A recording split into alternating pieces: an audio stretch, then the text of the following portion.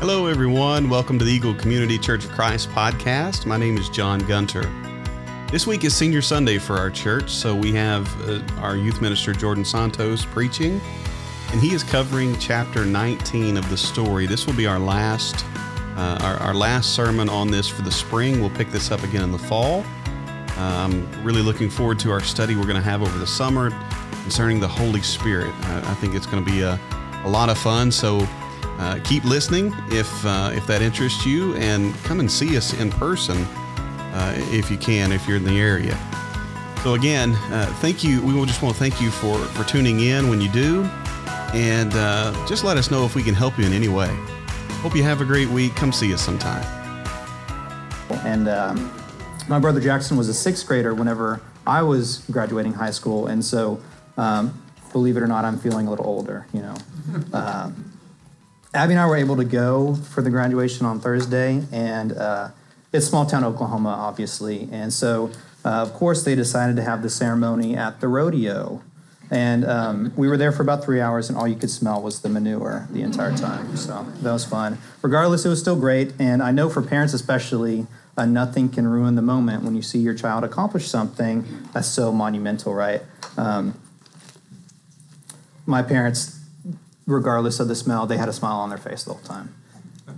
However, I think for any adult in this room, we can look back at our own high school graduation, no matter how we felt, whether it was excitement or anxiety. One thing that we would probably all agree on is that we had no idea what was going to happen next, right? And honestly, that's not only the fear, but also the beauty of life, right? There were so many things that I thought was going to happen or I wanted to happen that didn't, that I am infinitely better for, right? And I think we could all probably say the same thing. As 18-year-olds, we have hopes and dreams, and maturity is not necessarily letting go of your hopes and dreams, right? But more when things don't go your way, how do you respond?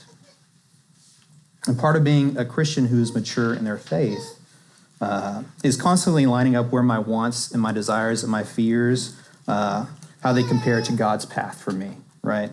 And today, as we continue our journey through the story, we encounter some of God's people who struggle or who are struggling with the same thing. Last week I was gone, but I know you talked about Daniel, who is my favorite character in the Bible, and his story runs parallel to the kingdom of Judah being under Babylonian rule. Daniel had a positive influence on multiple kings. First of all, Nebuchadnezzar, which is such a long name, but it's one that I remember very, very well because it's so funny looking. It has two Z's. And then his son, Belshazzar, also has two Z's, which is fun. Whenever Belshazzar was killed, he was killed by the king of Persia, and all of Assyria, which at that time included Judah and all the Israelites, was taken over by the Medes and the Persians. The other two kings that come up in Daniel's story, and again in the passage for today, are King Cyrus and King Darius. Once King Cyrus took over, Jeremiah the prophet gave him word from the Lord to let the Israelites return to Jerusalem from Babylon in order to rebuild the temple there. In response, not only did he allow the people to leave to go back home, but he also gave them all of the gold and silver and other religious artifacts that had been taken from the temple when the Babylonian king had destroyed it. And on top of that, he gave them cattle and other goods to help them on the journey and to give them a start when they got there. If you contrast that to the Egyptian Pharaoh when he was asked to let the people go, the responses are obviously very, very different. So things are going pretty well for these Israelites as they go back home, right? Almost 50,000 people are headed back to Jerusalem. And once they arrive and as they get to work, we get to read how beautiful it can be when God's people are focused on a united task. Isn't that something that we're trying to emulate here, obviously, in this congregation? As we've set on this move from Baytown to Mont Belvieu, we've realized that without all working together, it can be hard to get things done sometimes, right? But these people, they know what they're doing, these Israelites, and they're inspired, right? They got this word from God, go back and do this thing. And first thing they do is they rebuild the altar so that they can sacrifice burnt offerings to the Lord, which for them, for context, this is how they get right with God, right? Now we say prayer, ask for forgiveness, thanks to Jesus, right? But they were not able to do sacrifices as long as they were in captivity. So this was a priority for them. And after they do that, they jump into work on the temple. And as they did this, they had very defined roles, right? Which aided in their unity. When everyone has specific tasks, it's easier to work together. Too many cooks in the kitchen kind of thing. They had supervisors, they had masons, carpenters, cooks, priests, musicians, and they all filled their role in unity. During the process, there was so much crying. Many of these people were crying tears of joy and excitement, while the older people who had been able to see the old temple were finally being able to grieve, right? They were taken out of the land maybe before they got to see the destruction of the temple, and they're returning for the first time, and they get to see just like a shell of what they used to know as the house of God, right? And so it's emotional for them. And it's funny, the scripture says this: no one could distinguish the sound of the shouts of joy from the sound of weeping, because the people made so much noise, and the sound was heard far away. And it's cool to see things going so well. They're feeling all the emotions to the max that they can, right? Many of these people had been born in captivity, and they never expected to see the city of their parents. There was this hope of joy that had finally been realized. And it reminds me of the Christmas that I got an Xbox. I was in second or third grade, and at the time, as you know, I'm the oldest of 5, and my siblings and I shared most things, right? Because that's what happens when you're younger, and financially it was what made sense for us. We shared a lot of things, and we weren't really in the place to do big gifts for Christmas, right? Or in general, right? We didn't really do big gifts. But I wanted an Xbox so bad. My best friend, Earl, his name was Earl, had one, and I would go over to his house all the time and play with him, so naturally I wanted my own, And I asked for one that year, but even at that age, I had an awareness to at least understand that it was not going to happen, right? It just wasn't something that we could afford, which is okay. My parents still gave me an amazing childhood. Whenever Christmas Eve came around, we were at my grandparents' house, which is where we would gather together for family gifts. We did family gifts on Christmas Eve, and then Christmas morning with Santa. And we gather around to start opening gifts. And the way that we do it, Abby has laughed at me because she finds it very weird, and I understand to a degree. But the way we do it is we are in a circle, and we go one at a time, opening one gift at a time. Because my mom and my Nana want to take a picture of every single person opening each of their gifts. And it takes forever. Like, we're doing this for 3 hours, and as kids, we're definitely just waiting for our next turn to open a gift. I don't care what anyone else got. And especially that age, we were very aware of who got what number of gifts, And so the process was a long one. But we're going along, and it comes to my turn to open my first gift. And I can tell from the wrapping that it looks like a DVD, right? It's little, how DVDs are. We don't do DVDs as much anymore, which makes me feel like the old people were like, whenever I was young, like, you don't even know about VHS, or you don't know about vinyls, which I knew about all those things. But so it looked like a DVD, and I open it up, and it's an Xbox game. And my first thought is not, oh my gosh, I'm getting an Xbox, this is so awesome. My first thought is, oh, this is so embarrassing, I don't have an Xbox. And in my head, I'm like, this is one less present I have, because if I'm counting the numbers, this one doesn't count, because I can't use it. But I try not to show this on my face, obviously. And instead of, reacting that I'm disappointed, I respond and I say, oh, that's okay. I can give it to my friend Earl. He has an Xbox. And I move on. And a couple rounds go by, and I open up another one. It looks like a DVD, and it's an Xbox game again. And then I get that feeling of like, I've yet to realize that there's a chance that I might be getting an Xbox. My thought is, oh, my Nana misunderstood my mom when she was telling her what to get me, And then it happens again, and I open up another Xbox game. So I've opened up 3 Xbox games at this point, and I'm feeling pretty disappointed because it still has not crossed my mind that it was even a possibility that I was going to get an Xbox. And like I said, I'm 7 years old, and so I'm counting up all the presents, and I have 3 less presents than everybody else, and then I'm a little disappointed, And as we finish up, everyone's opened all their gifts. My dad says, "Oh, wait, we have one more." And they push out this large box that had been hidden, and I bet you can guess what it was, right?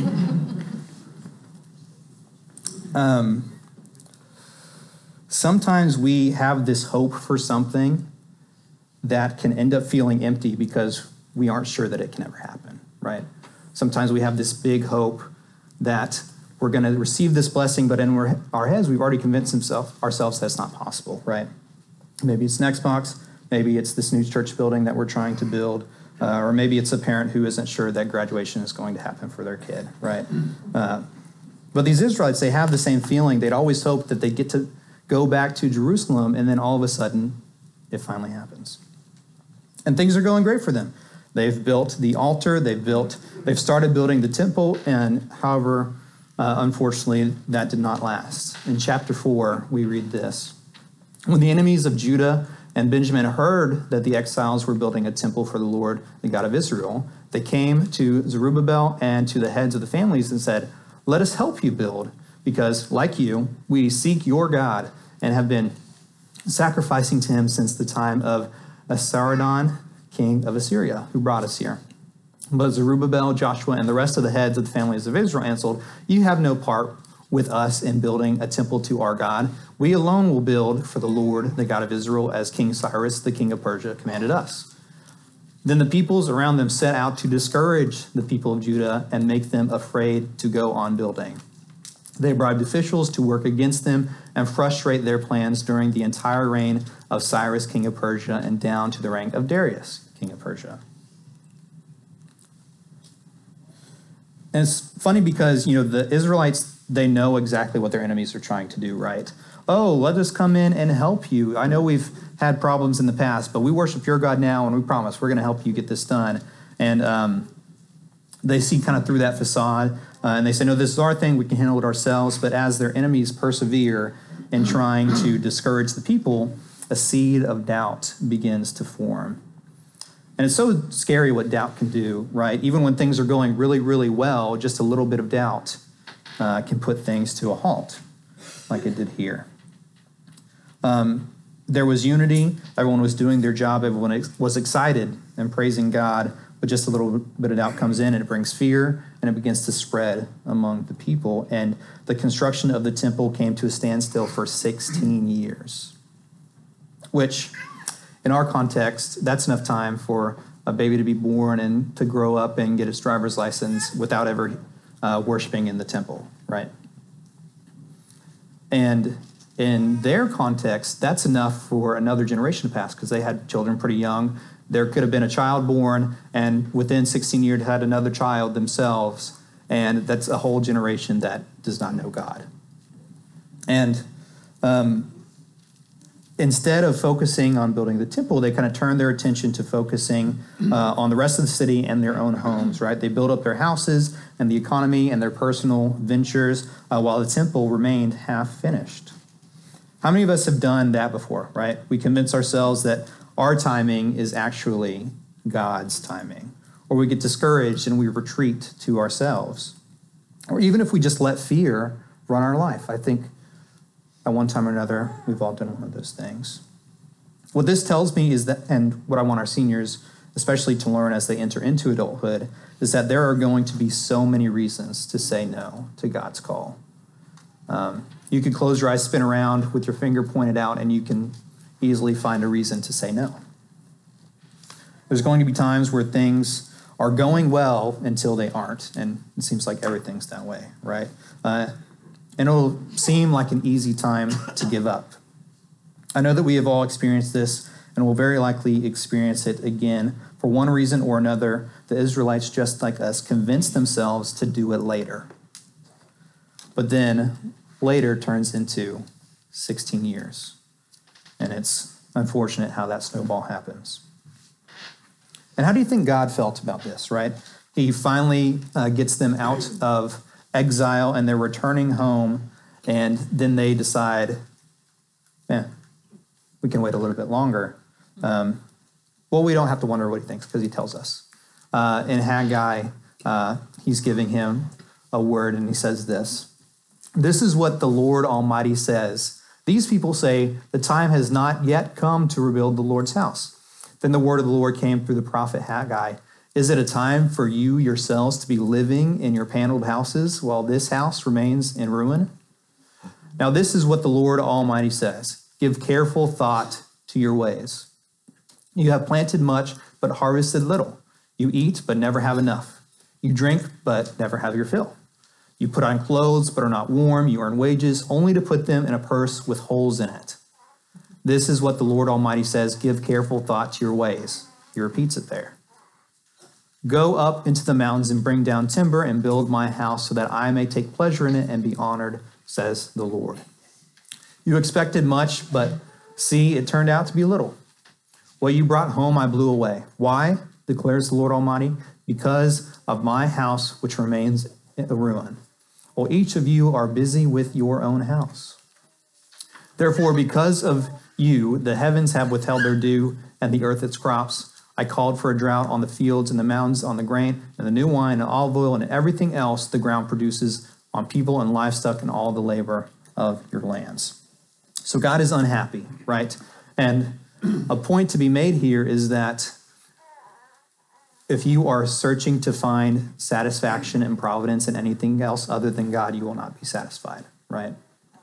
And Exodus 34 tells us that our God is a jealous God. And the Israelites have had a history of worshiping idols and other gods, right? We've seen it's been the roller coaster ever since they've left Egypt of, I want to worship you, God, but then there's this other God. I want to worship you, God, but there's this other God. And it's a constant cycle of them turning to idols and other gods, but this time, the thing that's taking their attention and devotion is themselves. Because they were each so busy with their own house, his house remains in ruin. And obviously, he doesn't just mean their literal house, right? It's been 16 years. You can do a bathroom in a few months. Like, it doesn't have to take that long. They were so focused on the lower story language of this, they had forgotten the upper story.